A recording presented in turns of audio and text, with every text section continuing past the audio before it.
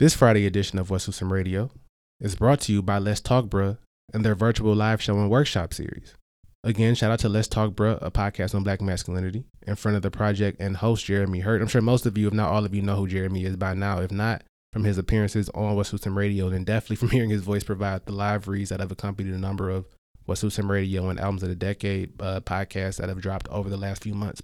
And shout out to Jeremy for sending over those live reads to help me diversify the voices that you all are hearing over the course of these episodes. But yeah, Let's Talk Bruh just wrapped week 1 of their live virtual workshop series on Zoom. And shout out to friend of the project, Professor Kier Mack, who led tonight's workshop on journaling and writing during this pandemic and hopefully in the days beyond. I know that I needed tonight as a spark to pick up the pen again, which I tend to need every 6 to 8 weeks, but I know it wasn't just me. I could tell that from the engagement that we were having in the Zoom chat and just from the conversations that folks were able to join in on with Jeremy and Kier toward the end of the workshop, that it was really engaging and enriching for pretty much everybody that was in there. And Black men, Black women, similar ages, diverse backgrounds, but pretty much everybody in there looking for ways to express themselves more and express themselves more fully.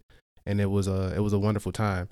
If you aren't able to attend live, Jeremy is posting these episodes as audio content on the Let's Talk Bruh podcast stream. So subscribe to Let's Talk Bruh, a podcast on Black masculinity, wherever you stream your podcast. But if you can attend live, I cannot recommend it any more highly. Like I said, it was a very enriching experience. And just being in the room, I think, provided a level of intimacy that might get lost in translation if you're just listening to the audio file. So yeah, if you are able to attend, like I said, it will be worth your time.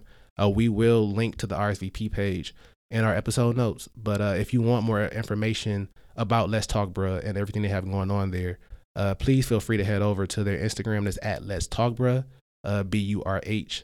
And just check out everything they have going on over there. Like I said, Jeremy is doing fantastic work around Black men and mental health and making sure that we are tapping into our full potential and not boxing ourselves into what we think masculinity means. So please check it out. Support if you can.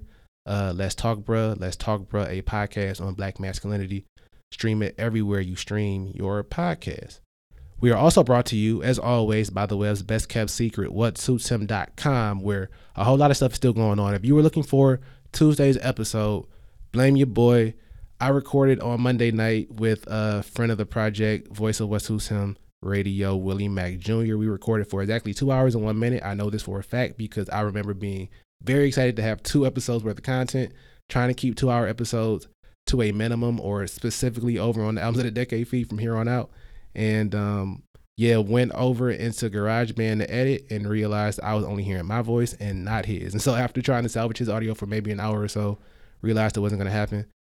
We agreed to re-record next week. I figured that trying to re-record it this week would lead to us mostly trying to regurgitate the talking points that we made on the first episode, which was really good, by the way. I hate the fact that it seems like all the best episodes get lost to the ether, but excited to have Wills back on next week. We'll just recap the Jordan doc in totality and probably get into some more music and basketball talk like we did on the Lost episode. And then we have 2 more fun episodes on the way for next week. At least 1 more. We're going to record 2 and maybe post all 3 just in order to catch back up on schedule. I know I owe you guys a pod from this week since Tuesdays got lost. And episode 50 is on the way. I have no clue what I'm going to do for that.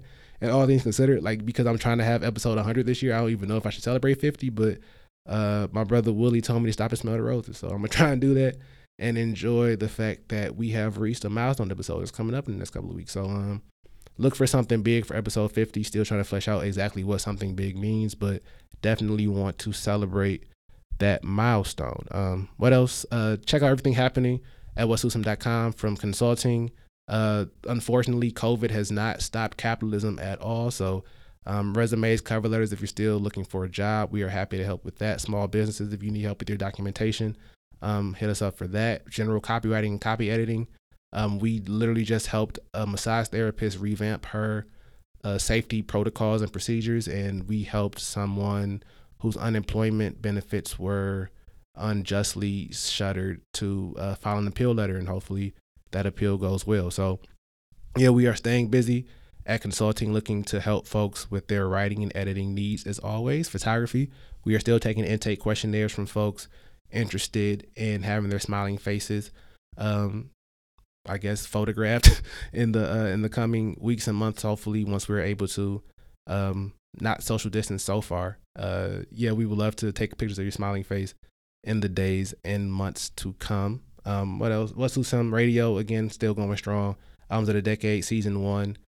Season 2 is premiering in the next 6 weeks, I want to say, which is coming up extremely quickly. So check out the first 12 episodes of Albums of the Decade. Subscribe, rate, review, give us feedback. We would love to hear it. And so much more. Miss Ryder Morgan's essays are on the e-zine. Check out everything she has going on and be on the lookout for our upcoming podcast as well. Yeah, just check out everything we have going on at What Suits Him on socials and whatsuitshim.com. One more time, whatsuitshim.com. Coming up, the second part of a conversation that I had with the good brothers Keenan Terry and Cardo Patterson a few weeks ago after we recapped night 2 of The Last Dance, the Michael Jordan documentary. I gave them the assignment of ranking their favorite, well, all of our favorite NBA champions of our lifetime. We bent the rules a little bit just to accommodate for teams that were great in just a few years before we were born or old enough to remember them. But the bulk of our teams are were playing when we were old and sentient enough to remember at least half of the roster. So it's a good conversation coming up. Very excited for y'all to hear it. But first, as always, y'all know him, y'all love him. My brother, Willie Mack Jr.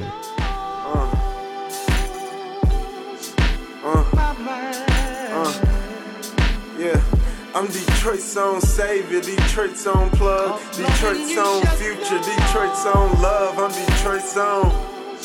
Yeah, I'm Detroit's own. Yeah, and I never asked for my heart back. You can have it. Without all you taught me, I never would have lasted. I know I can move through some Hollywood dudes. All right, we can head to segment 2 now. All right, so I have tasked these good brothers with, well, I myself too have tried to figure out my favorite 5 NBA title teams in our lifetime. So that's since 1992. I think I have my 5. Cardo said he didn't come up with 5. He came up with 4, which is also No, 5. I got 5. Oh, you have 5? I found the 5th. Okay, cool. I found the 5th. As long as you ain't got 6, bro, that's all I care about. Keenan, do you also have 5? Keenan, you got your 5? Oh, my bad, bro. Yes, I do. All right, we go alphabetical order. Cardo, you go first. Oh, actually, we can each name one in order. So, yes, Cardo, you can go first. Name your number 5. Are we starting at 5? My number 5? I mean, I didn't really rank mine. I just was going to start naming teams, so y'all can. Also, mine are actually, I do have my rank. So, I'll just start with my fifth. Okay, yeah, go number 5. Go number 5. All right, so my number 5 is that 01 Lakers team, the one that went 15-1, the one that beat my Sixers. Okay, that's my number 5 team also. So go ahead. So that's my number 5. Reasons, details, thoughts. Just the fact that they literally were sweeping everybody, like they were really like dogging everybody all the way through that playoff. I'm like, and they weren't. They were the number 2 team in the West that year, so they weren't like they were the best. They just like, yeah, no, come playoff time. All right, time to turn it on. Like we're the best team in the league. Let me show y'all why we're the best team in the league. Like it's kind of ridiculous. Like from like if I remember right, from February until that game 1 finals, they had not lost a game. Like they had literally won like a 3-month span of no losses. Like that was kind of a wild little like concept. Like they were doing stuff like, yo, people weren't just readily doing like getting win streaks like that. Like it's become more normalized now. It's crazy with like long win streaks. You weren't seeing long win streaks like that in the early 2000s. Like that wasn't the thing. No, yeah, I agree. In a way, Iverson beating them almost like boosted them up my rankings. I feel like it's hard to describe, bro. Had they went undefeated, I feel like I'd hate them more. But the fact that I agree with you. But the fact that Iverson like went in there and gave them niggas 49 in game 1, incredible stuff, 48. Bro. 48 in game 1. He got swept the rest of the series, but in a way that almost proves their greatness is that like this 5'10" nigga came in there and gave them work, and then they were like, no more. Like, no more. No, but see, I'll also look at it like, so like they final averages like, because Kobe was averaging like 29 and 5 in that final. Shaq was averaging like 32 and like 14. So I'm like, you really had these two of the greatest players that we've ever seen in our lifetime putting up phenomenal numbers, and you had this one little guy come out here and give y'all buckets for one game to let y'all know, like, no, I'm here. Right. I'm like, no, that actually makes me like that team more. That you really have, like, because one dude can outdo you for one moment. Made y'all feel like y'all weren't like completely like untouchable. And that's like, when the East sucked too. Like they ran through a hard fucking West, have game one at the crib and lose. Like that was incredible to me. Right. Especially like they swept like Portland, and Portland was a team that gave them hell the year before. Like people forgot, like Portland almost like stopped, like almost shut out the whole 3P concept altogether. Right. Like that year before. But like y'all literally come doing dogs in the very next season. And no, I can't. I mean, that's my favorite. That's my favorite of the 3Ps. I mean, but I mean, it's also. I mean, we talking about it, it's based off the team they play. Like, I mean, I enjoyed the Indiana series because of Jalen and Reggie, but I didn't want Indiana to win. I enjoyed I didn't enjoy the Jersey series because that team sucked. So, yeah, I mean, like even if you weren't a huge Iverson fan, you enjoyed Iverson more so just because he gave you like he was more like us. So I think that's why we really enjoyed the series. I do think that competitive wise, we had, well, let me not say we. I had more faith in Indiana just simply because of how like they had just a better like team, like from Reggie to Jalen to I think that was, if I remember right, that might have been young. What is due? I think that was young Jermaine O'Neal too on there. Who else was on there? No, it was Davis. No, it wasn't Jermaine O'Neal. It was that team with Chris Mullins on there, and then I think it was like Mark Jackson and low key. I don't know why. I do not know why. They still had the Davis like boys too. Davis. They still had the Davis boys. Yeah, they had Dale and Antonio. I don't know if Rick Smith was still there though. Rick Smith is my guy, bro. I ain't gonna lie. Lost in the finals. Who was on this roster? He was still there. I don't know if he was getting the clock, but he's still on the roster. Al Harrington. Shout out to rookie Al, bro. Well, yeah, 1 year in the league, Al Harrington. Oh, I did not realize that young Al was on that squad. So yeah, I mean, I also wanted to come back and do our top 5 non-championship teams too down the line. So I want you to know for my championship teams, most of the time the non-champion actually in 3 of those I think were my favorites. Right? No, 100%. No, yes, 100%. So yeah, I mean, we'll save that topic for I got top 5s for days. So if y'all just want to do NBA podcast, you know, I got those programmed. Sure. I got those programmed until they let us leave the house in 5 years. All right, Keenan, what's your number 5 team, bro? You know it's tough, and I wanna. Okay, first off, I want you to answer this question for me, Justin, before I say this answer. Okay. What up? What is this the top 5 of? I need you to be specific. Exactly what this is the top 5. It's your personal favorites. Your personal favorite NBA championship team. So I'm not gonna lie to you, bro. Mine is going to be the 04 Detroit Pistons. Number 5? That's your 5th? If y'all can see how I'm squinting my face at Keenan right now. Y'all said favorite, right? That's your 5th favorite. You know we going in we going in reverse order. We're not going 1 through 5. We going 5. Well, since you did say favorite, sure, I won't put them there because obviously they're probably my favorite. I do think that you guys said the 01 Lakers. I think, honestly, from what I can kind of remember in terms of highlights, because I'm not going to pretend like I really saw this at all live. So this is mostly highlights, and also just the fact that I've seen a few reruns of it. I like that. I believe it's 96 or 95 Houston Rockets team. Okay. The reason why I enjoyed that, and again, I'm not going to pretend to say that I knew what was going on all the time, but I enjoyed it, one, because they were playing like Shaq that could do everything. Like I think at that point in time, like that's when Shaq was dribbling 94 feet up and down the court. He was a larger than life guy as well coming in there. Penny Hardaway is on there. At the time, I was a big Penny fan too. I remember getting like Penny shoes and stuff like that. I also like the jerseys. The jerseys are cool. So I like the series as a whole, but that Houston team was stacked. Like the Houston team, from what I remember, it had Clyde Drexler, Akeem Olajuwon, Sam Cassell, before he went to the Bucks. Had Robert Horry on there. Vernon Maxwell was low key, and I think this is Vernon Maxwell. Like he was an all-star still, like star level, maybe not all-star. I can't remember if he was an actual all-star, but where he was like a star level player still. So like they had like people there, and I just remember you forgetting the most important person. I said the Dream, right? No, you Bob Horry, my nigga. No, I said Bob Horry. I said you Bob did. Horry. Oh, you said okay. Yeah. So I liked them for that. Like, and that was probably one of my that would probably be number 5 in terms of favorite. I actually enjoyed it. I would love to go in a time machine and read the coverage of the Clyde Drexler trade. Bro, I would just love to know like how that went down.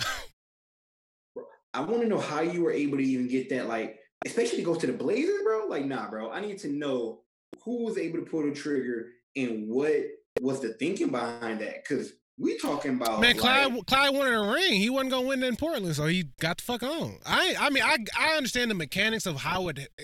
From what I understand, he went to Houston with Hakeem. They were already buddies. Clyde wanted to go back to Houston and win a ring, so Portland traded him to Houston. But I feel like nowadays we talk about that in such like ghastly terms. Like if anybody ever requests a trade to chase a ring, it's like, oh my god. And Clyde wasn't even watched it. He made 2 more All-Star teams. So that's the funny part to me is that Clyde definitely went there, got a ring, and still had a he retired in 97, 98 off a good season. He averaged 18 a game that year. So he got out before he was done. By both of them too. His number retired by both. His number got retired by both organizations. I'm like, that's crazy. And he was only in Houston for a minute, but I mean, you win a ring. That's all that matters, bro. Not all, but a bulk of it. No, I mean it is though. When you Hall of Famer and you win a ring, that's all that matters. Go ahead, number 4. Go ahead, man. Go ahead, Cardo. Okay, my number 4. So this one was a little tough to say what number 4 would be, but I had to say number 4 would probably be that 16-17 Warriors team. Okay, that's that's one of my honorable mentions. I got them, and yeah. Go ahead. That's the KD's first year, if I remember right? That's the first year. So, and the reason why I just like that team, just like it all smoothly fit together, like adding him into the mix. Like normally when you add up like that level of a player and things don't normally go that well when you first adjust, like this they flowed immediately. And just like watching, that was just fun basketball to watch. Just for me, like that was just a fun team to watch. Like you have great players, all these like making it work, and they just because they want to win doesn't matter like who really gets to shine for it. Even though I feel like Curry did feel a little snub, but like later on how he had never got that Finals MVP and Durant kept getting it. But like just like watch how it all flowed. Like they were okay with letting like whoever took over. Yeah, my favorite. I enjoy watching that team. My favorite picture from that Finals, and I never knew what to believe with that team, but when Kevin dots LeBron's eye from that spot in the first Finals, and Steph and Draymond are like yelling in Kevin's face after he makes it, and Kevin's just like not affected by it. He's just like walking straight ahead. I'm like, another day in the office. Like, that picture is phenomenal. I love that picture. Respect for that dagger he hit. I ain't gonna lie. To this day, I actually remember just watching and being like, wow, bro. This is it, huh? This is really how we gonna be acting, huh? And niggas knew it was good the whole time, bro. I remember when he pulled up, I was like, you wouldn't take that shot if you didn't think he was gonna make it, and he made it. Oh, not bro. He had so much time coming to it. He knew it was right. Too. I'm like, bad, bro. It's bad. And I mean, people have made the point too that that's probably the best Cleveland team of that run too. Everybody was healthy finally. I think. I mean, I don't know. It's like somebody came into not even somebody in the Team Central Grill group chat. It came up yesterday. Kyrie or Dame, which is an exact question I asked after Game 2 of the 2016 Finals. I remember going to the Team Central Grill chat and being like, "Would you niggas rather have Kyrie or Dame?" I take Dame because Kyrie sucks, and then Kyrie proceeded to come out and win the series. So, yeah, this is one of those where I still would take. I would still take Dame. I feel like Dame is more efficient, less dramatic, but there are people who love Kyrie for the drama, so it is what it is. I don't think Dame's a better player, but I mean that's another debate within itself. People love the fact that Kyrie makes the shit look hard, and I'm like, I guess. Kyrie had the best layup package I've ever seen, but I mean, that's about it. So back to the Jordan doc. Michael Jordan's the best layup package I've ever seen. That nigga is unstoppable, bro. Oh my I'm not gonna god. lie, that little 360 that was phenomenal. I'm like, yo, it's not like I forgot about it, but like watching it like add up, I'm like, yeah, no, that's He is the quickest. His quick twitch muscles got to be on another fucking level. Because I don't understand how Mike would elevate trying to dunk, and then would realize, oh, I can't do that, and he would just like squeeze his way through niggas, but like a reverse layup with the left. I'm like, all right, bro. Incredible. And even when I think back, and I've said this for years, even when I think back to the famous layup when he's with his hand, I'm like, nigga, not only three things is what I saw yesterday that I don't remember. One, you had a wide open 15-foot jump at the free throw line when you caught the ball, like wide open, bro. Like nobody was nearby. You then dribbled into traffic, was wide open with the finger roll, and decided, you know what, bro? These niggas on the side of me look like they thinking about possibly getting in my way. So let me go to my left, where there's still another person there. Like I just like there's so many things he did to make it wrong. Even outside of that, he was high enough up that I'm like, yo, bro, you probably could have still dunked that. Like I don't even know why you pulled it back down. Like you still could have dunked that. It's been well documented that was excessive. That was mad excessive. He didn't have to do none of that shit. Like none of it. To the point Keenan made, he had an open foul line jump shot. Why even drive? Bro, that wasn't so unnecessary. Just so unnecessary. It's mad excessive, but I mean, it was beautiful. It was beautiful. Yeah. What you got, Justin, for? 4, I got the 15-16 Cavs. I still think that's the most important game I've ever watched in my life, that Game 7. To this day.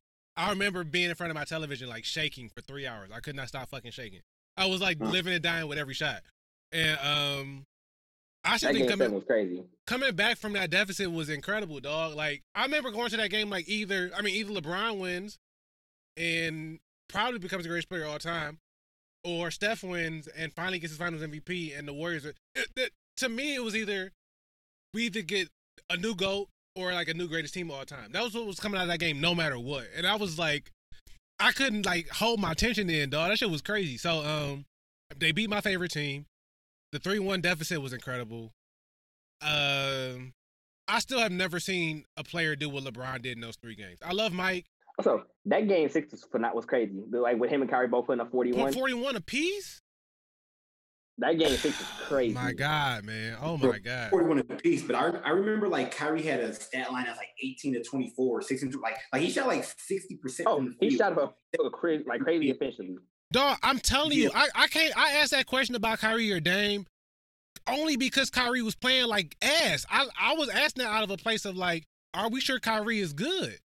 And then he came out and, like, torched that argument, and I was just like, I knew I was right a week ago. What the fuck? That nigga said a week ago, I was smart. I was the smartest person. I was dumb smart a week ago. Like, that's crazy. But yeah, what's your number 4? My number 4 is that 0-1 Lakers. So we can keep going. Okay. And to make y'all feel better, so we got to go back. Number 3 is that Cavaliers team for me. Okay. That Cavaliers team for me because I don't care what anybody says about any type of talent that's going on or whatever you want to say.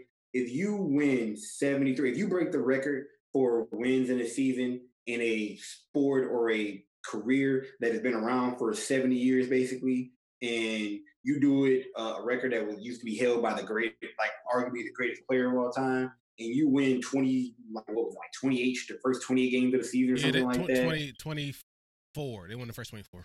Okay, yeah, first 24, and then never lost back-to-back, anything like that. Up 3-1 after you were also down 1-3 in the Western Conference Finals again. You know what I'm saying? Like, that's why. Like, and LeBron also, like you said, kind of cemented you're the greatest player of all time. You know, kind of like you're really in that conversation, like without hiccup at this point. So that's why that's my number 3. Just to kind of when we do favorite teams that didn't win the championship, that's probably gonna be my number 1 team. Only because that was definitely my number 1. I want to do Game 6 Oklahoma City, like long form. Other people have done it, like other podcasts have done it.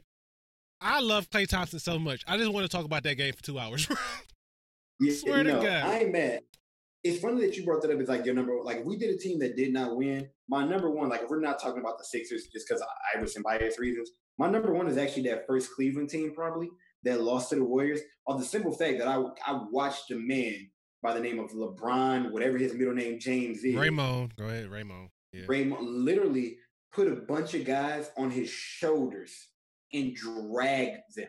Like he had nobody else. Like I think that often people forget about Kevin Love being hurt since round one. Mm-hmm. Kyrie going down so early with the knee. Kyrie wasn't healthy anyway. I think Kyrie tried to rush back for the finals and then fucked himself up. Bro, like we saw him literally average, like he was a walking triple-double in the finals, basically averaging like 47, 12, and like 7 or something like that. And I just remember thinking like, bro, they can't even take like, and I remember this is me kind of like from an aspect thing like, bro, like sit him down right before the media timeout, give him that rest, that real 1 minute rest. You know, that's probably my point. That real 1 minute, like 1 minute game rest, and then like that 2 minute TV time and then bring it back on. But it's like, bro, you can't, because that next time out doesn't come like in the next 3 possessions, bro. You niggas screwed because you guys have no offense. I mean, no defense. Dellavedova put himself in the hospital. Check his stuff. Bro. Like, how do you dehydrate yourself? I mean, not drinking enough water, but like, you chase around a dude that's run off 1,000 screens, it's gonna do that to you. Yeah. So that's gonna do that to you. You know, I don't want to say this like, and I don't want to say this too long, but let's say really about that one, bro. I'm talking about just me. I'm not speaking for nobody else. That I've seen watch, like that any player that I've seen watched over the last almost 30 years, like live. I don't know if I can think of another player that would have won 2 games in that series, bro. Oh no! Like, oh no! Like, and that for me is just why, like, I can't. Although I will say Michael Jordan in the finals probably would have figured the shit out. In the finals, he wouldn't have passed. He like straight up, he just would have shot until he won. Mike would have averaged like 70 in that final just off the strength he had to. Right. Like it was the wild stuff. Especially with the current NBA rules. Oh yeah. Mike wouldn't have passed. He just would have shot 50 shots a game. Mike, and don't get me wrong. This is not the best comparison, but I guess the only comparison that I have to it right now, just off the top of my head, is fresh. If that first year they went against Bird and the Celtics, and he had to score like what he did, score like 49 the first game, and 63 the second game, they still got blew out by 20. Yeah. Like, well, first game they got blew out by 30. The second game they lost in OT by like 10 or something like that. And like, yes, like you said, different times, so not an exact comparison. But I just literally think like this man won 2 games, and honestly, I had never heard of Dellavedova before, bro. Like, it's wild to think that. That's all. So that would be my reason. But go ahead, Carter, with your third for the championship, man. All right, so third. So we just said in our lifetime, right? So which I can pick teams in the 90s. I didn't watch them like actively in the 90s. That's fair. I mean, you was alive. I picked Houston. Oh, all right. So look, mine is that 72 and 10 Bulls team. That's my number 3 too. Yeah, 95, 96. Yeah, that's my number 3. I like that for sure. Like it honestly, like just they were just like they won 70 games. Like you was doing like unheard of stuff, and like you literally at that point, like that was Jordan's first full season back. You got Scottie and Dennis all there. I'm like, literally, you just have a team like clicking on all cylinders, and there's nothing anybody else can do about it. Like that's what you really call like pure dominance. Even like the Warriors, like that 7-3-9 team, like their playoff record, even before they got to the finals, already worked what the Bulls record was that same season. Mm-hmm. So the Bulls that went 72 and 10 literally still had a better win percentage than what the Warriors had way before they even touched the final. Like it wasn't close. So like that team literally was the true definition of dominance. That's literally like the true definition of like right there. Like you go 72 and 10, and then you come through and win the final, but you never drop more than 2 games in the series. But I think you only dropped 2 games in one series in that during that run. Like I think they beat everybody else like 4-1 or 3-0 up until like that one round they lost to. Yeah. I mean I got them 3-2. I think that I don't know. So I both dock them and give them credit. I'm docking them for the decade broadly defined. Like I hate 90s basketball. I really feel like it wasn't that good. At the same time, I like that season specifically. I like that Seattle team they played. So I think I heard Jackie McMullen say when Jordan went to play baseball that if he ever came back, it wasn't to face the niggas he had already beat, like the Barkleys and the Ewings and those guys. It was to face like the Shaqs and the Pennies and those guys. And so I appreciate that he came back and was like, ooh, Gary Payton and Sean Kemp, new niggas. And then he beat them too. So yeah, like Mike, Mike's competitiveness was crazy, and so to come back after an 18-month hiatus, I mean, he got reps in that second half of the season in the playoffs or whatever, but he took that off. He took that off season and was like, "Oh, this is still my league. Y'all got me fucked up," and then came back and took it back. So yeah, like y'all got me that one playoff. Just know it's not gonna happen again. Never again. So. He came back and literally made sure like you never again seen that again. I do love that team. I mean, you win 72 wins. Like I don't have nothing necessarily bad to say about you. I think part of it for me that like they would probably be an honorable mention. So there are a few places in my list, but I say that to say like that's a team also where it's like, bro, this is, even if you don't know this is the last one, it's like, bro, y'all have won 5 already. Yes, y'all just won the 72 games, but I really don't know. Like I just don't know how much more amazement I got in me for y'all. You know what I mean? Like, and I don't want to make it sound like, because winning, like only losers think that winning gets over. Don't get me wrong. You always want to win. Like I'm not trying to do nothing to be a loser. Like none of that.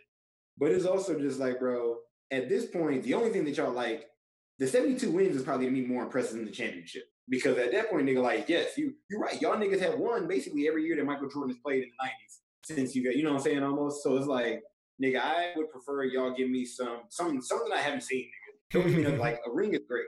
But, nigga, what haven't y'all done? That 72 wins to me was impressive. Yeah.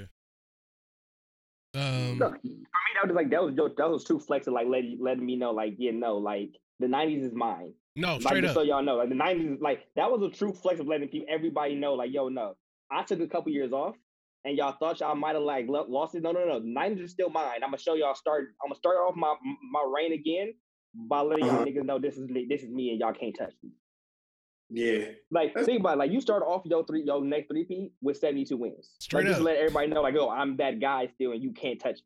Straight up. Like, that, if that's not a flex, I don't know what is. It's also got to, not like terrifying, that's not the right word, but definitely, if you were playing them niggas that year.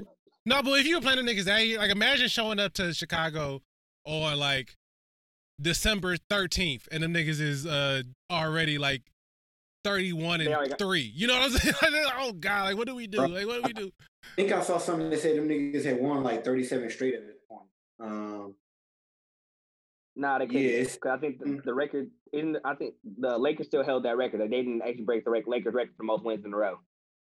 Yeah, they won. So they couldn't have won that many. No, they won a lot though. Oh, at home. It's 37 at home. Yeah, my bad. Okay. But them niggas was just like, nigga, why? Like, how? Honestly, there's other professional niggas that play basketball for a living, get paid millions just like you. And them niggas are literally coming into the arena like, hey, we gonna put it to the L tonight, fellas. We gonna get some good exercise out here and stay healthy, man. Don't get hurt today. We're gonna work on some game tactics for our next game. This game is practice, so y'all know. Yeah, they had an 18-game winning streak starting on December 29th that ran through February 2nd. 18 was the longest winning streak. They went on a 7-game winning streak, a couple 6s. Yeah, they were 41-3 at a point. Yeah, that's wild. Ridiculous. 60-7. Yeah, they were not fucking ridiculous. 60-7 just seems incredible, man. 60-7 is a lot. I think me and Carlos said our 3, so Keenan, go ahead. I said my 3. Remember, mine was Cassie with his 3. Okay. Yeah. All right, Carlos, what's your 2? So my 2 is actually, so the Warriors made my list twice. So that 14-15 Warriors team actually makes my is my number 2. Okay. I like that. I actually do like that. No, and see, especially I rate them higher than the other Warriors team, just like that team was genuinely like, so like Harrison Barnes was actually balling that year. This is before, he folded the very next season. Like, that's the year Iggy got MVP. Everybody knows I'm an Iggy fan. So, yeah, I didn't put them out of protest because that was Stephen's MVP. It's either Stephen's or LeBron. It wasn't Iggy's. I don't care what nobody says. I didn't Iggy's at all. I'm not gonna lie. I would put LeBron loser. I ain't gonna lie. Y'all didn't they not on y'all list, they on mine. So like I said, Iggy got his MVP that year. So which is also why they made my number 2. Especially because Iggy was my favorite player at the time. So it's like, like my favorite player got my MVP too. Yes, thank you. Thank you for respecting this man. He's the one that kept LeBron shooting like 30%. We got torched by a nigga who put up a triple-double, man. I ain't trying. That nigga shot 30%. I don't care. Who else was he passing to, man? LeBron's the pitcher. LeBron's the pitcher. When you look up a 15 NBA, if you look up a 50, LeBron's pitcher, the one that pitch that pops up, Iggy shut that down. So I'm okay. Shut what down? Shut what? What? What did he shut down? If you shoot 40 shots, you get 40 points. Go ahead, cool, you got it, bro. Anyway, Mike did it every finals. We don't talk shit about Mike. I'm confused. I'm literally confused by that rhetoric, dog. I hate it. I've watched Michael Jordan. Mike won. With more help. With more help. That's fine, but when you win, you don't talk about the negative. That's just how that works. Let's really be honest. When you win, nobody brings up the negative side of things. Unfortunately, I'm bringing it up right now. You can. Like I said, this is my number 2. No, but I'm saying though, I told King this last week. I never cared when Mike took 40 shots in the finals. What was the alternative? The same thing with LeBron. Who the fuck else was he passing the ball to? And he still managed to average 10 assists a game, so it's not like he was averaging 37. LeBron was shooting 40% from the field and was averaging 36, 13 boards, and 9 assists, dog. Like, I just don't know what else, like, I don't know what else you wanted niggas to do. I'm not saying that because also, but even like that, because so if you look it up more, because like they broke it down like during that final when Iggy was guarding him. He shot better when Iggy was not on the floor is when he started getting all his points. Like Iggy was the one holding him, like keeping him from scoring. So if Iggy was actually could physically play the full time, LeBron would have put up those kind of numbers just off of like law of averages. No, I said law of averages, my guy. The matchup numbers literally show like LeBron was scoring nowhere near as much when he was on the floor. There's really no disputing. So you just conceded a part-time player and won the Finals MVP. I'm not jiggy with it. I'm not. The nigga wasn't playing 40 minutes. Like nobody plays 40 minutes anymore. He was playing like 25. Like Stephen was playing 35. Clay was playing 40. He was a starter at that point. He was definitely playing 30 minutes at least. He wasn't playing 40. Those 10 minutes that LeBron had free, he was over there abusing. Let me look up these stats because I go ahead. This ball. Iggy played. Look up the last 4 games because Iggy didn't start the first 2. The last 4 games when Iggy I don't mind Iggy.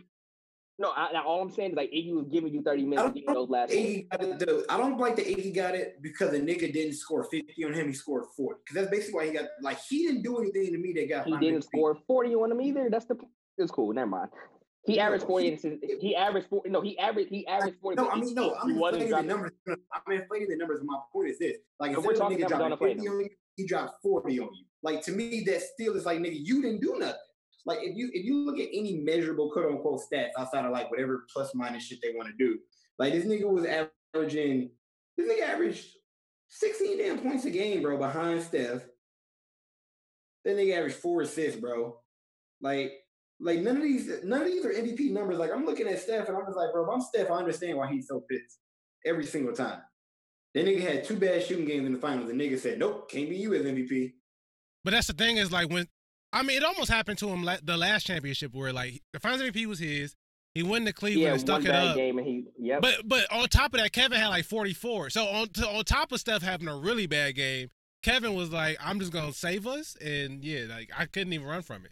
Because Steph had a better series overall. Kevin was just way more consistent. And then the cherry on the cake was he had a triple-double in Game 5. So it was like, well, yep, that's over. For Game 4, so it was like, well, yep, that's a wrap. Iggy played 37 minutes a game that series. Funny enough. All right. Who knew?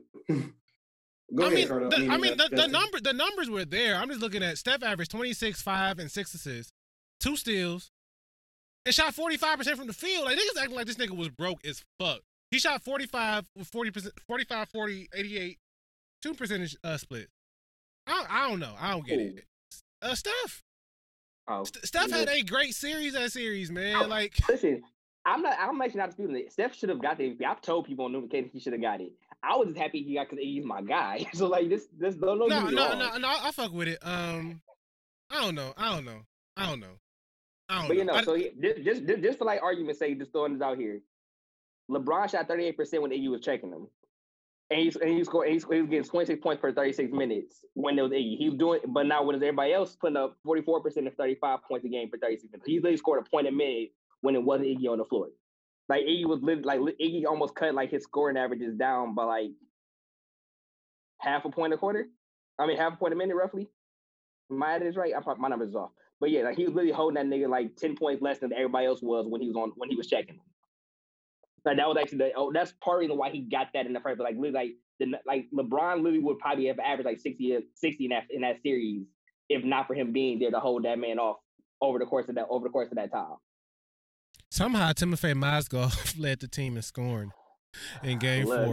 That's hilarious. No, didn't he have like 31? He had 28. 1 year. He's then they had to take him off. He was a game changer 1 year. Then they had to take him off the floor the next year because there was no bigs on the other team. I remember that. Mm-hmm. Yeah, Brian came out terrible in Game 4. He 12 rebounds, terrible. 12 rebounds, 8 assists. He ain't had no help. Shumpert was starting next to him. JR coming off the bench, 0 for 8 from 3. Good grief. Oh, Daryl broke that whole series. I remember Daryl broke that whole series. All right, yeah, my number 2 was that Rockets team you said, Keenan. So go ahead with your number 2. Shout out, bro. Shout out, man. That's a very good pick. I am kind of surprised by this, Justin, but you also have one more pick to go, so I won't harp on it. My number 2 is that 2000 and I believe it's 13 Heat team, the second team that won it against the Spurs. That's one of my honorable mentions. No, actually, the team that beat the Thunder is my honorable mention.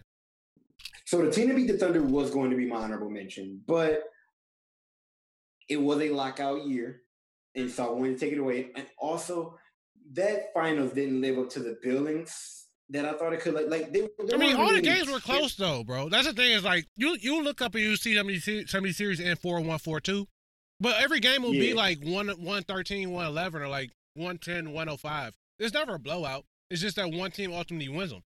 That happened with the Bulls series that they swept us in. They didn't kill us. They just won every game by like 6. Yeah. Okay. No, and I mean, and that's real. This one, and I think also another thing too for me with this one is I think this is around the time that we all, and by we all I mean like the general basketball public, believed that it might have been Tim Duncan's last year. So yeah. I was also like, this is hype. This is Tim Duncan, and I think they were talking about Manu was kind of coming out towards the end too. I don't think we were talking as much about his last year, but I think we were all like, yo, this is the last go around type stuff. And so I think that was cool. Obviously, it ends up going 7 in hindsight and stuff like that. You get to rate the shot per se for Ray Allen. I know it's not called a shot, but you know what I mean. You kind of get a lot of different things too in that series. I'm trying to pull it up to see how it went, but I if I remember right, I think that it was like I think the Spurs were actually up. Well, the Spurs had 2 games to clinch it. Like they had game 6 and game 7. So that was kind of nice for me. I think it also was when you saw Brian and D-Wade, mostly Brian is like, all right, dog, well, we kind of can't lose this. Mostly because, well, nigga, we literally, like, people wasn't counting the one before. Like, I just like the way that Brian played in this one. I think Chris Bosh also did a hell of a job with this one. Those were Brian's first, like, important clutch moments. He had them in like non-final situations. Obviously, we watched him play against Detroit, and he did the Boston thing the year prior. But yeah, like I don't know. I feel like everybody was always waiting for LeBron to choke, and this time he didn't do it. So good on him. Yeah, and I think that's that same year that they went on that. They had like a 20. They had a 27-game win streak that year. Mm-hmm. That was like the second longest at the time. And then because they won like 6-something games, and that also a quick 6-7 rant about why there are certain moments in NBA history that bro, they went to game 7 2 straight years in the Eastern Conference Finals against the Indiana Pacers, bro. The Paul George, Danny Granger-less Indiana Pacers. And I don't say that in a bad way, but like Frank Vogel really was like a defensive group. Like, bro, he made Roy Hibbert look like a mother-loving all-star, bro. Like Roy Hibbert was an all-star on that team. I mean, Roy Hibbert was good for like 18 months, bro. Like a solid 18 months. That nigga was the best center in the league. It was all remember verticality was a thing. Like the fact that Roy Hibbert could just like stand straight up and niggas would bounce off of him. This was winning games scoring 95 points, bro. Like they were winning games scoring. Like I remember, I think game 7 when the Heat won to clinch it. I think it was like if it wasn't game 7, this is one of the games where LeBron hit that driving layup when Paul George kind of overplayed him on the inbound. He drove left. That was like game 1 or game 2. I remember that was like early in the series. It was a big deal though. I'm sorry about the game number, but the score I think of that game was like 88. Yeah, it was some bullshit. I remember. Yeah. Like, and don't get me wrong, I don't like all the foul calls now, but I'm like, dog, we were really watching games that niggas didn't have to score 100 points to win consistently. Mm-hmm. Two-time All-Star Roy Hibbert. He made an All-Star team averaging 11 and 6.5 rebounds. Bro, I think that's what killed because that nigga was in the double-digit rebound, bro. He was like on an all-defensive team. If you look it up, was he on an all-defensive team that year? I think the same year he was on an all-defensive team. I could not understand how. Yeah, 13-14 all-defensive. Yep, same year. Yep. Bro, I remember, I'm like, bro, how? I remember asking, like, this nigga don't even get no, like, what is going on? I'm like, bro, that's what being a statue, but Frank Vogel apparently knew what he was doing, so I can't be mad. So yes, that's my team. And I mean, you can't. I mean, that was a big three. Like, I don't really know how you don't put them on there. You know, in terms of just being quote fun to watch. You know. Hey there, lead creative Larry Sanders dropping in just to let you know that What's Who's Him is officially open for advertisements, partnerships, and the like. Our media kit available at what'swhoshim.com/advertise. Highlights our various components and what makes What's Who's Him unique. And as we march toward our 5th anniversary this upcoming January, we're proud to say that we've not only sustained our initial mission, but have grown into places we never could have imagined during those halcyon planning days in December 2015.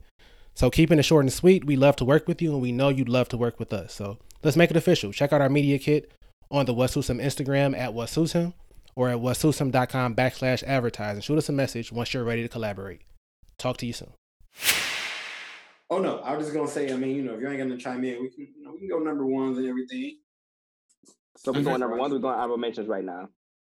You can name your honorable mentions. I feel like we all can say number one. I named both my honorable mentions, so yeah, go ahead. I say because I haven't named them. So my honorable mention actually would have been that Spurs team that after they lost from the year to Ray Allen shot.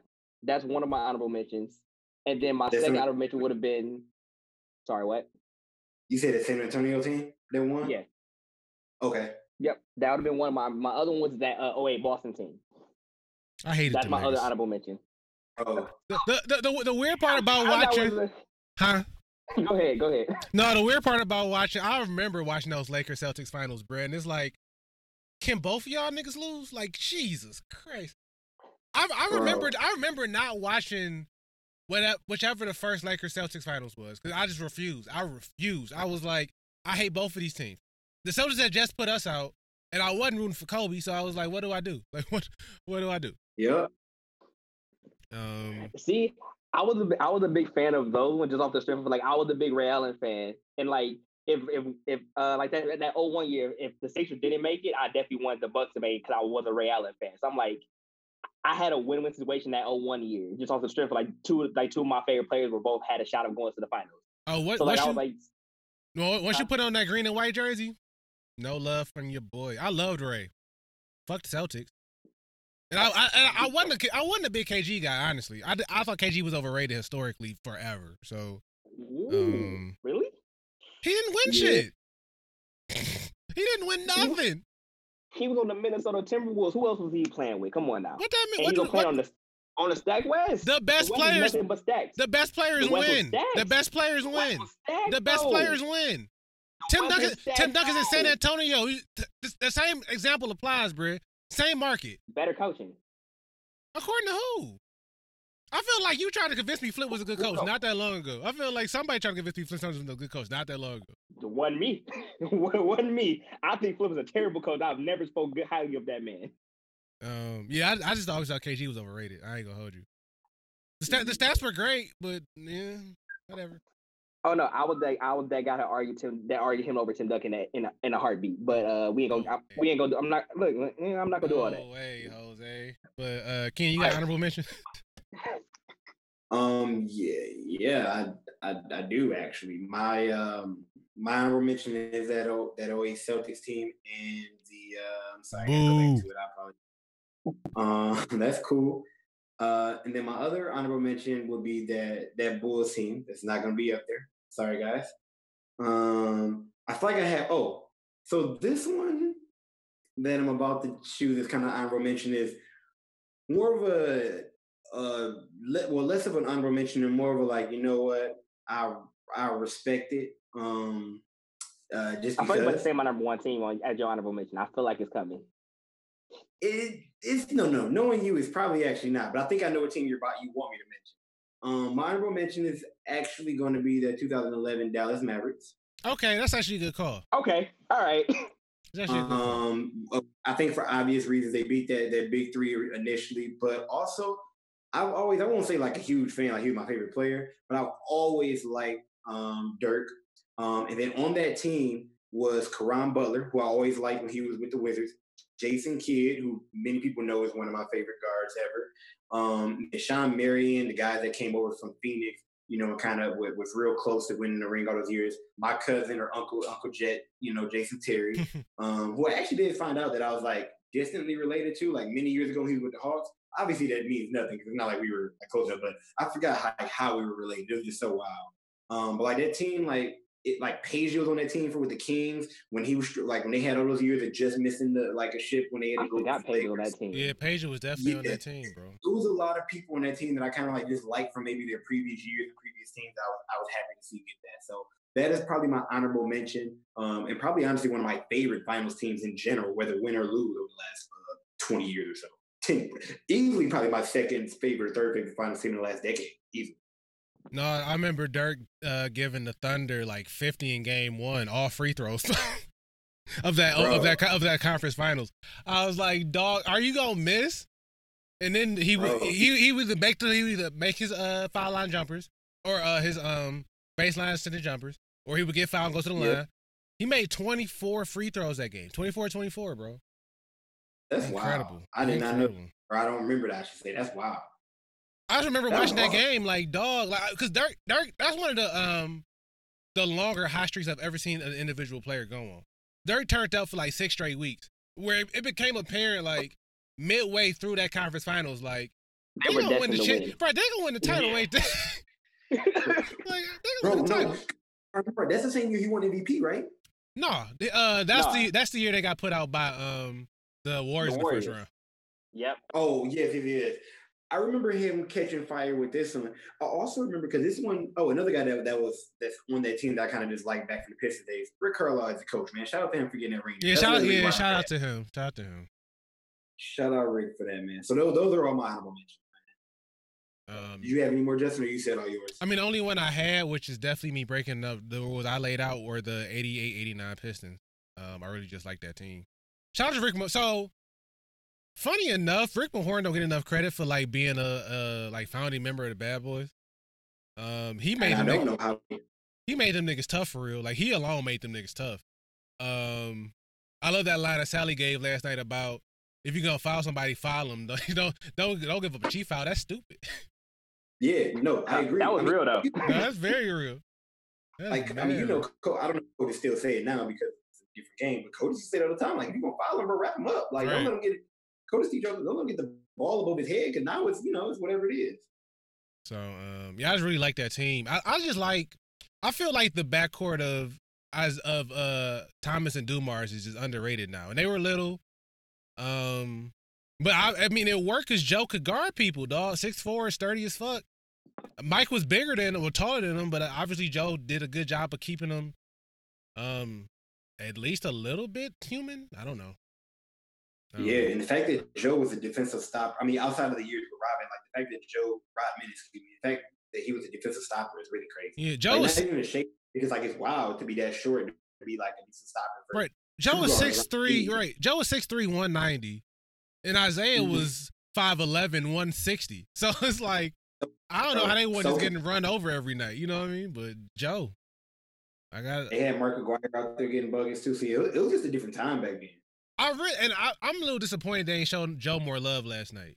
You know, like, I'm not saying like Joe needed to like get all this praise as a defensive stopper on Jordan, but they did gloss over the fact that somebody was stopping his ass, and it wasn't fucking Isaiah Thomas. So I also feel like they never even talked about it. Even when I think back to the Bad Boys documentary, I feel like Joe just wasn't really involved in it. I don't know if that's where is Joe Dumars, bro? I know you said you saw Jordan at All-Star, so I don't know if his daddy was. Yeah, I don't know. That's a great question, actually. Like, I don't know if that's something that's just easily accessible to find, like to see if you've done other business ventures outside of after he left.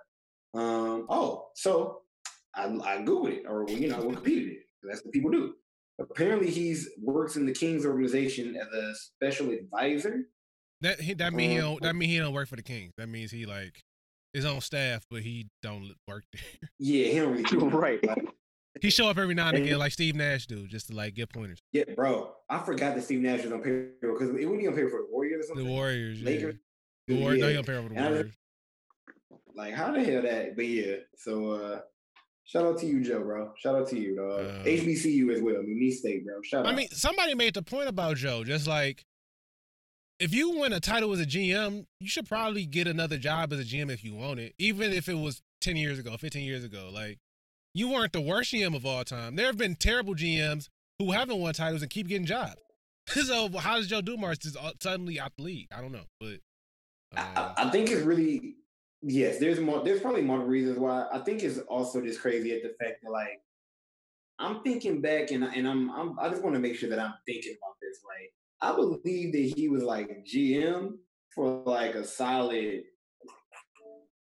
You say maybe like 8 years, I think. When did he become GM, man? Damn, he won executive year in 2000. He became GM in like 2000, and then 2000, right? Okay, yeah. So he became there. Yep, like in 2000. I think he stopped in 2014, right? Or no? Yeah, like it's crazy he 2014. kept the job that long, bro. It is incredible he kept the job that long. I ain't gonna lie to you. It's crazy, bro, but off the top of your head, like we ain't gotta Google it, but who's the best draft pick that he had in that 14 years, bro? Tayshaun? Like, seriously. Who? Tayshaun. That's the only answer. It's the only possible answer. It's Yeah. Tayshaun. And that right there, with all due respect to Brother Tayshaun, is the reason why he couldn't be an exec anymore. Why he held the job that long, but also why he was like, okay, bro, you might make some good trades here and there, because he was good for bringing an all-star every so often. But, bro, you can't not draft nobody good this whole time, bro. Especially when people, and I know that we won a ship, so this is all like water under the bridge and all this stuff. But to be to arguably be in one of the greatest drafts ever, and you whiff completely, like you don't even get nobody that we could at least say was a long time bench guy. Like skip the guys, like skip the Melos of the world and stuff like that. Like you couldn't go Yeah, after no. Bosh as your bench. No, I mean, Something. people have made the people have made the argument for either Bosh or Wade historically. Now, I would have loved to see Wade. Wade wouldn't have turned into the fourth best shooting guard of all time had he played for the Pistons, but he'd have been better than Rodney Stuckey. You know what I'm saying? Like, Oh, right. For sure want some more games. We for sure want some more shits. Even Chris Bosh, like even if you're thinking that I want to go to a big man, go to Chris Bosh, bro. And yes, that might mean that we don't get Sheed, but I also think that means that we may not necessarily need Sheed right away. And again, no, we needed Sheed. I mean, we had Memo Core, bro. We weren't a bad team with Memo in the starting lineup, but she made us that much better. You don't, as any franchise, you don't waste, because that's really what they did. You don't waste your second round pick on that guy, especially back in 2003 when like the foreign of the world really wasn't a thing that you saw a lot. Like this is even before Yao Ming, if I remember correctly. This is also this is after Yao, I think. This is Yao after. If this is Yao, this is the year after Yao. Yes, it's the year after. Yes, the year after Yao. It's the year after Yao. Yao came 2002. Yeah. That was the Yao Jason J. Williams draft. Okay. And not to say that, I mean, that was, shout out to Jay Williams, bro. That's why I made that face. Shout out to Jay Williams. You just don't have, you don't have it in you to go to somebody that's foreign like that as a number 2 pick, bro. That's just not something you do. And when you can set your franchise up for, because at that time period, I think, that particular year, I think we might have went to the playoffs the year before, maybe, but got, so I just listened to Simmons and Chad Ford did a pod about that draft. And apparently, when they were in Jersey, for that Eastern Conference Finals, working out practice or whatever, somehow fortuitously, Darko comes to the gym they're having practice at and does a light workout, and Chad Ford happened to be there and goes over to Joe and is like, you know who's across the curtain? And Joe's like, who? And he's like, Darko. They shut down practice and go watch Darko. They fell in love with Darko that day. It wasn't even like it was an arbitrary thing. Darko came and flexed. And so, apparently you can, go and ask Chauncey, Rip, Ben, all those guys. Darko had a great workout in front of all of them niggas. It wasn't even, an arbitrary thing. Honestly, I might even been more okay. They would have got Nick Collison, bro. Even if you just didn't want to get a start because you knew you weren't going to play him and didn't want to be mad, bro. Now you milking it. You I feel like traded that. No, you could have just traded that pick, honestly. But no, that's the thing. Hindsight is 2020, bro. Darko was the clear-cut number 2 pick in 2003. And I feel like had he... Bro, All the draft niggas, I feel like y'all doing this thing down there like Darko was a buzz. If Darko hadn't come and played for Larry Brown, he probably would have worked out. He wouldn't have been like an elite ass nigga, but Darko wasn't trash. He came to a team that didn't need him for a coach who didn't want him. That's what killed Darko's career. There's so many other people in that draft that just would have been affected. Honestly, bro, I do understand that but none of them would have been all-time picks, bro. Like I feel like you're saying like we should have took Melo. Melo wouldn't have been an all-timer. We should have took Wade. Wade wouldn't have been an all-timer. Yeah, I think Melo would have. The other ones I don't agree. The other ones probably wouldn't have. I think Melo would have still. Apparently Melo wasn't that good a kid, bro. Apparently like Melo was just naturally gifted, but Melo was a badass. So I feel like it's about like the top. Like there's so many other people in this draft that, like, similar to Carlos' point, even if you trade away the pick, because honestly, what you're doing with Darko, you're taking him as a project, you can trade away that pick. Like, and so to me, here's why I say that. Even if I go down towards the bottom of the first round, let's just say that they traded it for picks and not a player. You know, it's just hard to do that comparison, bro. In that draft, that was just decently like guys throughout the year, and also are similar to either being playing the 3 through the 5. I don't think they wanted to get any guards because they literally just signed Chauncey like a year or two before, just traded for ripping them for Jerry Stackhouse. So they probably weren't looking for guards. But you had guys like David West in that draft. You had Josh Howard in that draft. You had low-key, you even had damn Boris Diaw in that draft, and guys that played like a 3 through the 5 coming out that you could have easily said, yeah, these guys won't play right away. And those guys are in the bottom half of the first round. So I'm not even talking about guys like Michael Pietras that guys thought was going to be a leak because he was still in the lottery. Like, I'm going outside the lottery with these guys. It's either those are still better picks if you do just what Carlos said. Just trade down the draft. You ain't got to trade for players. Trade down. You get 2 picks in the end of the first round and you give up the second, bro. Y'all talking about trading away the number 2 pick. I feel like this is more Larry. Bro, this is the number 2 pick. But this is more Larry Brown's fault than like anybody else's. Larry Brown didn't play young niggas. No, bro. Larry Brown took LeBron and Carmelo to the Olympics and did not play them niggas, bro. Larry Brown just don't play young niggas. It's not that Darko was like so trash. Larry Brown was never playing that nigga. Never, ever. No, ever. Larry Brown is documented. Like people forgot, like he had Larry Hughes when for that 01 finals and just didn't let Larry play. Like Larry, the Sixers.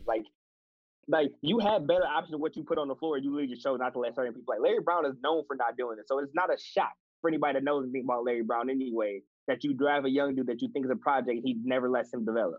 Like Darko probably could have been much. Like people forgot, Darko actually decently played in Minnesota. He wasn't great, but he was at least decent over there. Like he wasn't like that's the thing. I don't think Darko would have ever lived up to being a number 2 pick in the draft. No, he wasn't. He would have been a serviceable role player. He would have been serviceable. Larry Brown killed that nigga's confidence, and now it's like, oh my god, like the Pistons blew it. We won a championship, and I feel like no matter who we drafted, he would not have worked out here. No matter who it was, he wouldn't have played him. So it don't matter. That's depending on. If you'd have got Melo, he would have had to play him. Like they wouldn't have. He would not have played Carmelo, bro, because Carmelo would have been a badass in practice, and Larry Brown would be like, I'm just not playing you. Oh no, I mean he definitely would hit Melo with that. No, Melo would have missed games. But I play Melo. You would have had a more focused Melo, because Melo would have had to get his shit together, or he would have been like out there, or like he would have been riding pod. No, that's fair. That's fair. I mean, that's literally the only hope, though. I firmly believe that like Larry Brown would have been. Wade and Bosh wouldn't have worked. No, Wade and Bosh wouldn't have worked at all. Like those would have been like terrible picks, and they would have never become what they became.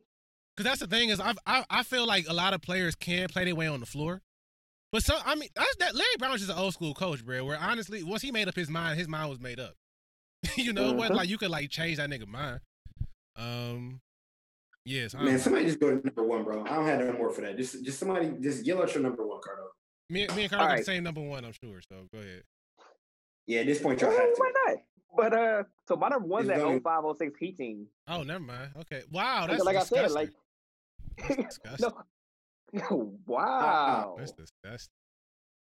Please talk about this. Please teach us 30 seconds of talking in.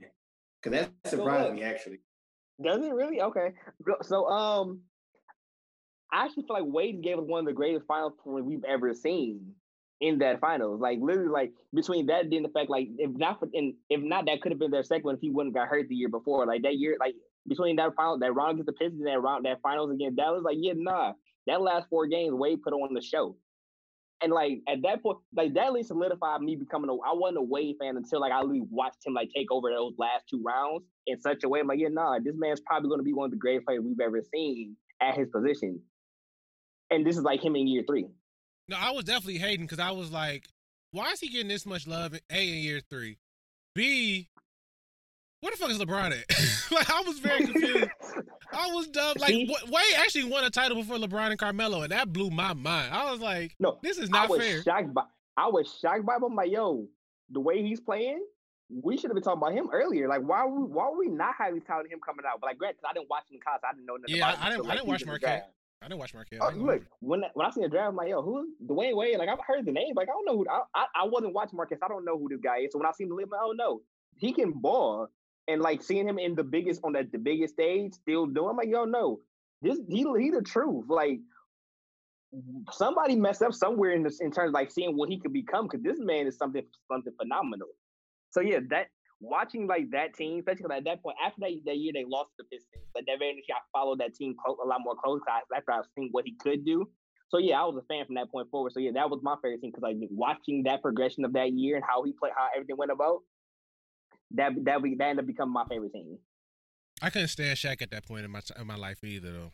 For Shaq to come over to the East and then put himself in direct alignment with the Pistons, I was like, dog, you should took your fat ass to fucking Dallas. I was so mad. No, at that point, that was old man Shaq. Shaq only averaged like 15 points a game in that series. So man, he was still bigger than everybody we had, though, bro. Like, Ben couldn't do shit with Shaq. Never could. Ben's little. Also, y'all have to remember, I'm not a Pistons fan. Like, I've never liked the Pistons, so for me, it didn't bother me that he was like direct comp for y'all. That's fair. Like, I've never been a Pistons fan, ever. I mean, I'm a Pistons fan out of civic duty. I feel like when the Pistons are doing good, the city's doing good. You know what I mean? But I mean, that's cool. The year they won, I was literally mad because like, yo, I'm not to hear about them all summer. And I was pissed off about it. Like, Smooth like never supported the Pistons, like ever. Oh yeah, well, I mean that's a good segue because that's my number one team, dog. Shout out to the god Chauncey Billups. You know what I'm saying? Yeah, that's the team that shouldn't have won the title. Keeping it a beam. Me and King talk about this all the time. Like, I don't know if you play that series 10 times, if they really win it all 10 times, or even like 9 times, or even 5 times. I feel like everything went right for them over that week and a half, and yeah, so. I feel like if Kobe doesn't decide to be extremely selfish, they don't win that series. But I feel like rewatching that series, and maybe just because like not that many shots were taken, Kobe really wasn't hogging like that. He didn't take a lot of shots. I won't like the shot count is a lot. He took bad shots. It's not a lot. He took bad shots. He was just they could have taken better shots. He was just missing. But it's almost like the Jordan Bron corollary. It's like it was a 2-man team at that point. Gary Payton wasn't doing shit. Karl Malone was hurt. They like Rick Fox and them tried to like have a mutiny or like had tried to pull a coup on the offense at a point. And, like tried to, I don't know. All I know is that Kobe and Shaq had no help. So I wasn't mad at the shot selection from Kobe. He just wasn't making them like Keenan said. Yeah, it was. Y'all both had some very interesting number ones. I want to quickly just backtrack the Cardinals real quick. I think I've always appreciated that Heat team, more so because I know that the people's first thing is that D-Wade did it alone, which of course he played phenomenal. But Shaq was actually like, I think throughout that playoff, Shaq was averaging right around 20 points a game, and he was still averaging like 12 or 13 rebounds.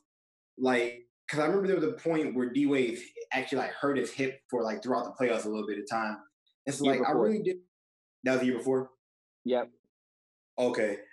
So I like that team because I also did like that Mavericks team because that was the one with Avery Johnson as the coach. And I remember honestly just thinking like, shout out to Avery. I forgot Avery was their coach for. Avery parlayed himself into a few coaching gigs. And I remember at the time just thinking like, bro, you don't see too many black NBA coaches, bro. Like I remember kind of being hyped about that even at that young age.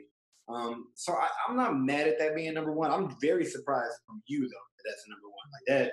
That's, not in 17 guesses would I have guessed. And it's only like 20 years we got to choose from. Who did you think about? No, I really want to know who you thought about was my number one then.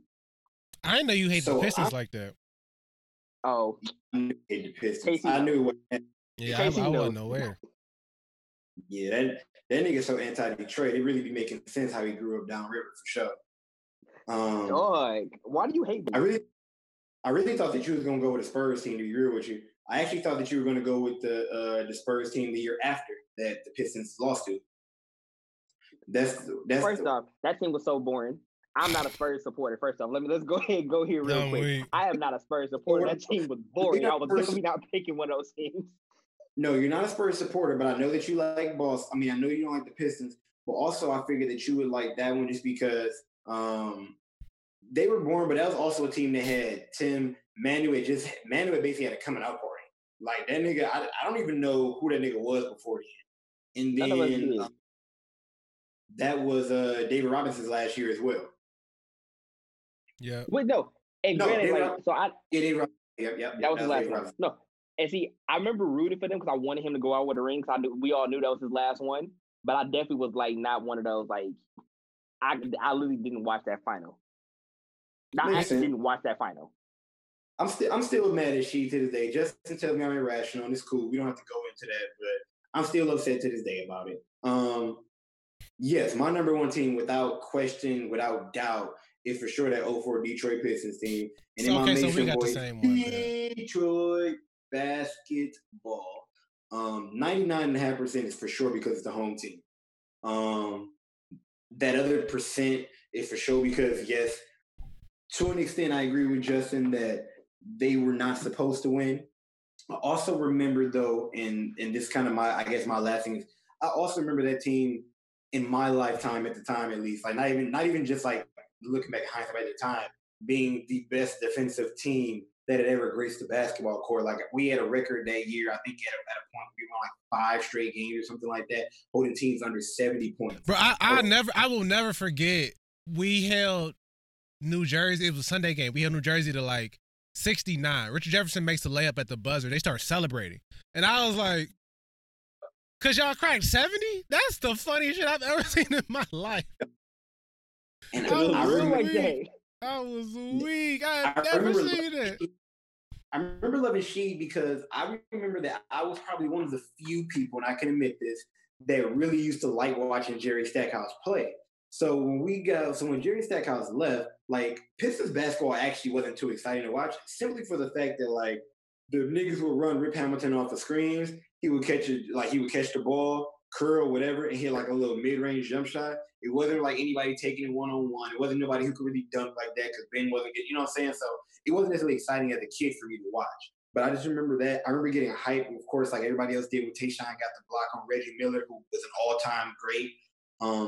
It's like that one to me, as much as it was just about like being the home team or whatever, it was so much sentimental. Like there were parts of that even in my young mind, like I just remember so much about throughout the playoff run, throughout the season, and just like, I mean, the parade itself. Like even when I think about the parade, like I remember like getting down this back. My mom was still police and stuff, and still working there. So like, I remember getting down there early, like getting front row seat on a parade route, bro. Like I remember being on Channel 4 News, like talking to the guy, like so. That's one of the reasons why I really enjoy that one, and why it's my favorite.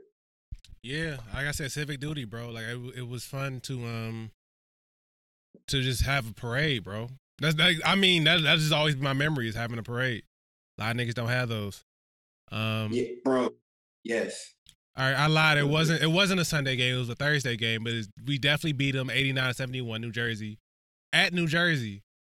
And I promise you, they scored that 71st point with like 5 seconds to go.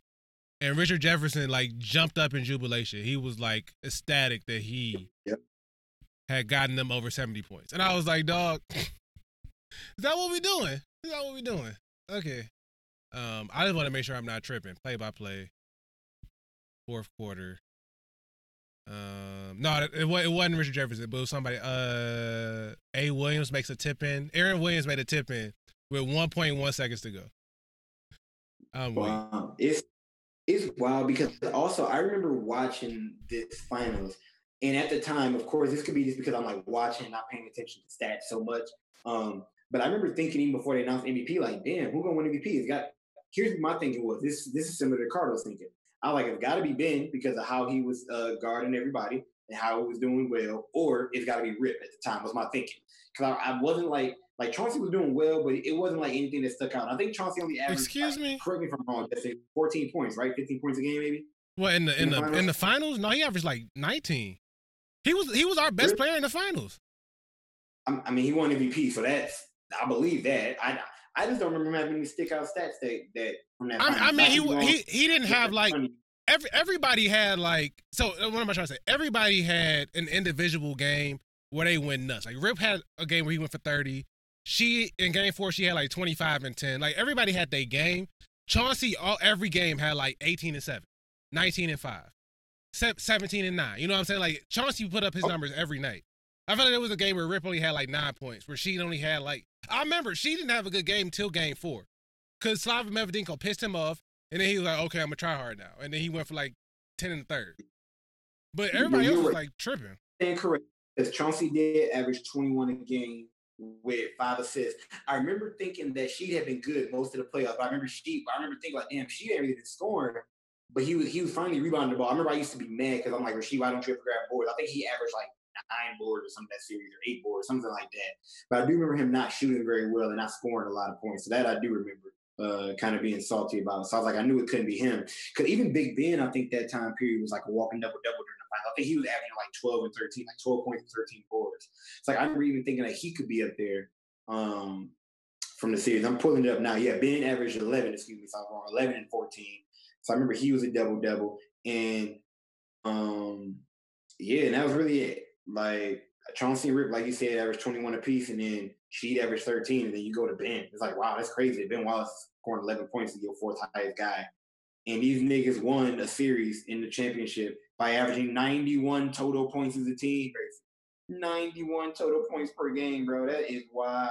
They scored 100. They scored 100 in the series clincher. That's the only time they broke 100.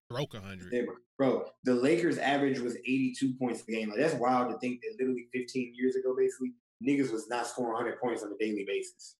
I love the fact that they really held these niggas 68 points in game 3. Like, how? Yeah, how? I mean, Kobe only took 13 shots in 45 minutes. Shaq took 14 in 39. I look at these box scores sometimes and I'm just like, I don't get it, man. They should have killed us, destroyed us. I'm to this day I'm at a loss. So that's Detroit for you though, man. I think one thing that you made a good point on multiple times that I've always like really appreciated, and I don't want to take too much in this last moment because we've been on 8 hours talking about it. But one thing that I think I've always like that you pointed out to me multiple times, I'm like, yo, you right, is there are not too many cities, teams, towns, and really for that matter, states that really get to celebrate a championship in any major sport, bro, like a parade. And like you make the point that you hit home with me, I think this might have been like maybe 4 or 5 years ago where I think we really talked about it when we were really both furious with the Tigers, is as much as we wanted the Tigers to win during those time periods, we really like in our relatively short lives, you know, at the time, have seen a championship parade come through, bro. Like there are cities, like I even think about the city of Cleveland, like bro, like before that, them niggas had not seen a championship since what was it, like 85, I think, with the Browns, bro. Something like that. Like, bro, there were people before that Cleveland won in 15 that were 30 years old that had not, 30 years old that had not seen a championship, bro. There are teams like that, like when you go around, like they haven't won a ship in any sport, like any pro sport in 30, 40 years. And that's just like crazy to think of. So like, as much as we want our individual teams to all get a ring, as a city to be able to celebrate a championship is really an amazing thing, bro. Like, that's something that people don't see in a lifetime. And I'm talking like a 60, 70-year lifetime. Right. No, exactly. I was talking to my homie last week who's from Chicago. And, I mean, he just made the point that, like, he grew to expect that every June he's going to see a parade. And I'm like, that's a fucking incredible feeling, dog. Just to know that every June you don't get a parade. Like, oh, man. I got a homie.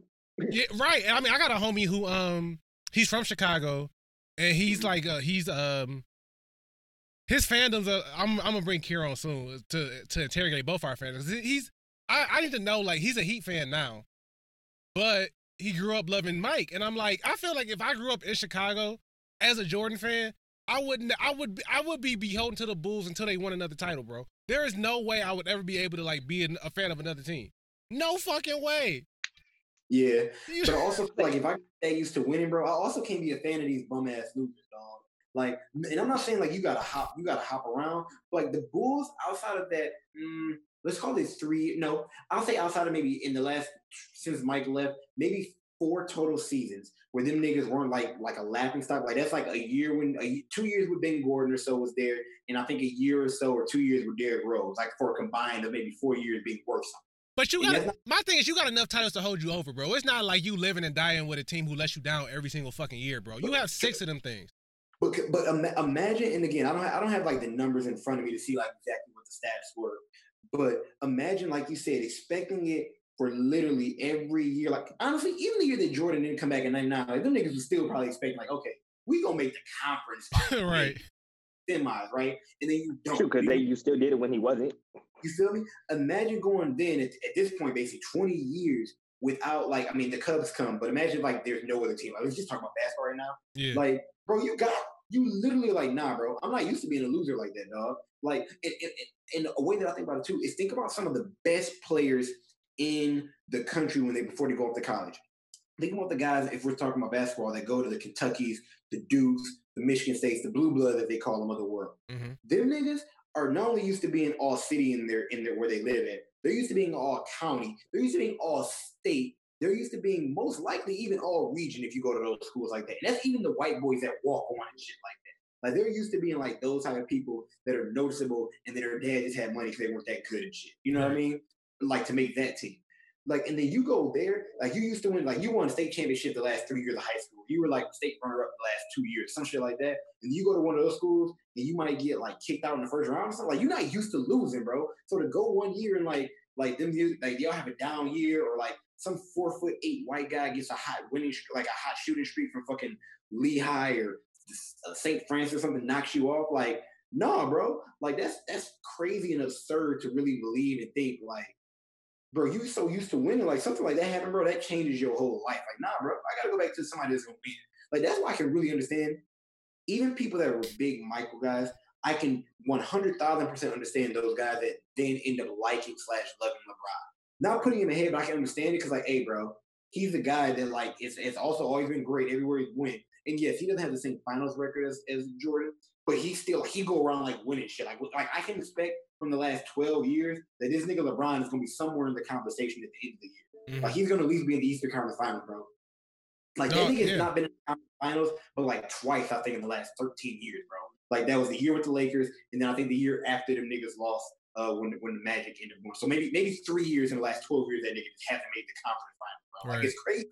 Right. That's wild to think. No, I mean, I can fully explain my fandom as like I like winners. I fully cop to that. I mean, that's why I loved Mike so much growing up. Was that like I knew Mike played for a team that was down the road from us, and we played them 4 times a year. And they beat our asses every year. So here I am looking like, how am I gonna be a fan of these niggas when these niggas win all the time? Like 4-year-old me just wasn't comprehending it. I was like, I can't be a Pistons fan. That don't make sense. That don't make sense. That's my thing too. Like, even if you're like a casual fan of a sport or like of anything, bro, these guys are entertaining to watch. Like, even if you don't like LeBron, I don't know how you're not entertained every time he comes on the court, bro. Like, we and you talk about this a little bit, but like you talk about how like year 17, which was this previous year, is probably LeBron's best year. And I'm like, yes, I was watching LeBron do stuff this year, and I'm like, bro, you still excite me, and I've literally seen this almost every night for the past 17 years. Like, I've literally seen you play almost every single game. You know, like, exaggerating a little bit, but I've seen you play probably 60% of the game that you played your entire career. Bro. Right. Still. I mean, when we've seen probably 95% of all the moments that matter, the playoff matters. Nothing else. So like that right there alone too is another reason why like I just never understand certain dislikes for people. Like, and I know we use him as an example, but just for great people in general. I mean, but for every hero, I was thinking about this with Kobe. Is like, I mean, we talked about this on our pod. I think is that like if you're a hero to somebody, you are ultimately a villain to somebody too. I hated Kobe, but Kobe was a hero to a lot of people. So that must mean the same thing sort of exists for. I mean, the Mike rhetoric is starting to shift now because who cares anymore? He's the GOAT. But like, well, in the GOAT conference 1 or 2. But like, once upon a time, there were people who up till Mike won like the 6th title were like, yeah, I don't see it. It's like, what are you talking about? You don't see it. Like this nigga is like, yeah, I don't see it. I think it's a ball hog. growing up out here, like there was so much Jordan hate, just living like in Michigan alone because the Pistons stuff Right. in general. You know what I'm saying? They weren't willing to able to say accept until Jordan retired, but they finally people at least I didn't realize like at least like my family at least out of them alone weren't admitting that Jordan was the greatest until after he had stopped playing. Yeah. Like I remember that as a kid, like they were all acting like, you know, I'm like y'all don't see this? Like what is not? I remember as a kid asking y'all, like, what do y'all not like about what we watching right now? This is fun. This is crazy. Yeah, You're like 5 years old or 6 years old. Man, yo, this Right. is great. What are y'all? Why are y'all mad about this? This is amazing. Yeah, my dad never interrogated my Jordan fandom, but I'm sure he looked at me crazy a couple times. Like, why? What? Hold on. My mom told me.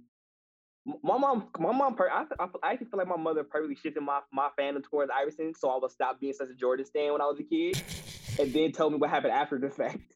She's like, so this is my favorite player in the league to start having me watch Sixer game when I was a kid. No I way. personally feel like she did it to make me not like Jordan as much because she couldn't stand him either. And she told me this like once I was like 10 years old, like watching it like Jordan. I'm like, oh, okay, I get it now. But I swear, like I really do think it's all about our age. I do feel like if I lived through that back to back, I wouldn't like Jordan. I probably No, wouldn't. probably not. Cause I was Everybody I watching know I was that watching do it it. last night, like fucking like yelling at Jordan, and I'm like, I love this guy. What am I doing? But literally, like City Pride had me like, yeah, fuck that guy. Like, don't be no fuck with Jordan. That's all it took was just like feeling like I was part of it. That's all it took. So yeah, I don't know. I feel like if the Pistons had been good at that point in time, I probably wouldn't like Jordan either. Well, no, so now I can see like, how you said for the Kobe thing. Me growing up, like being an Iverson fan and watching like some of the Lakers stuff, I couldn't stand Kobe.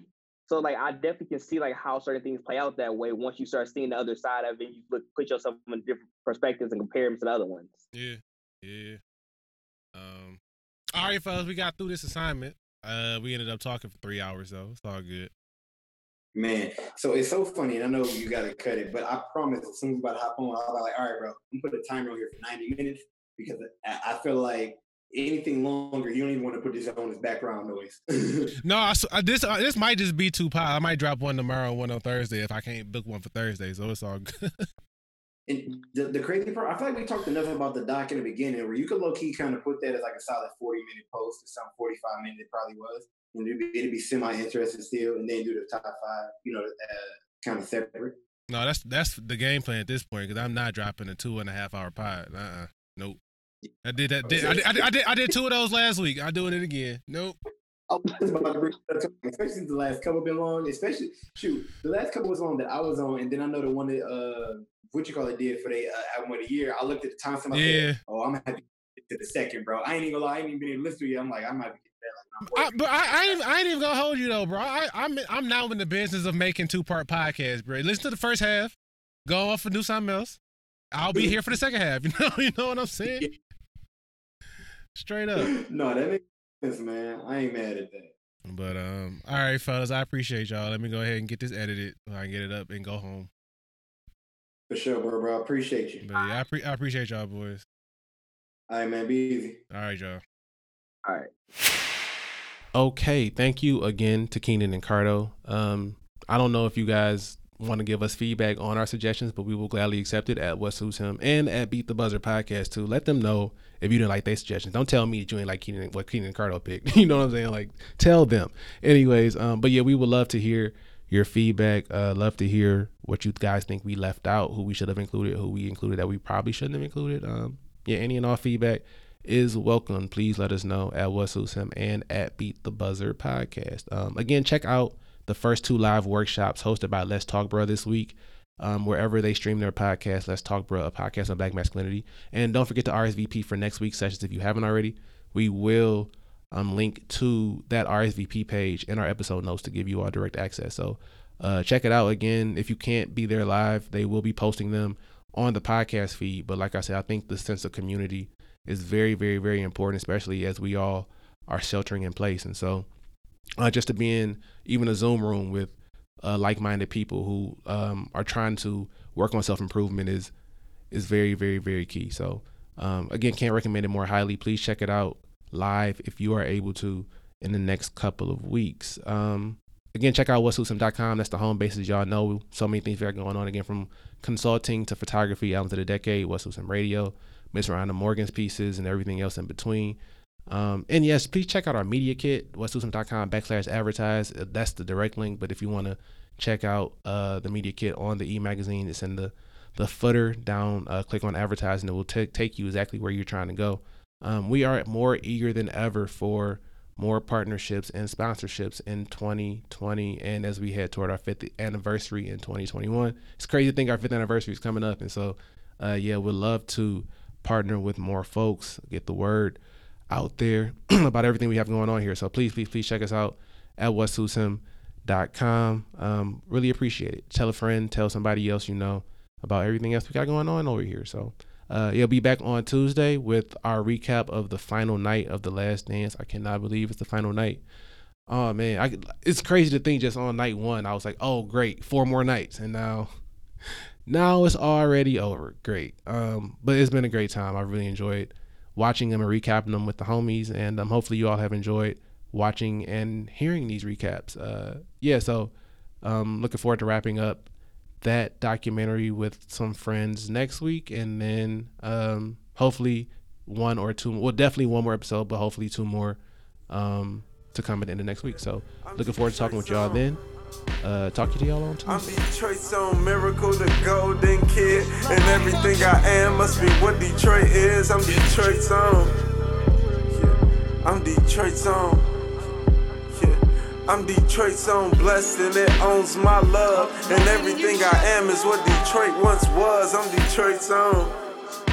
Yeah. I'm Detroit's own.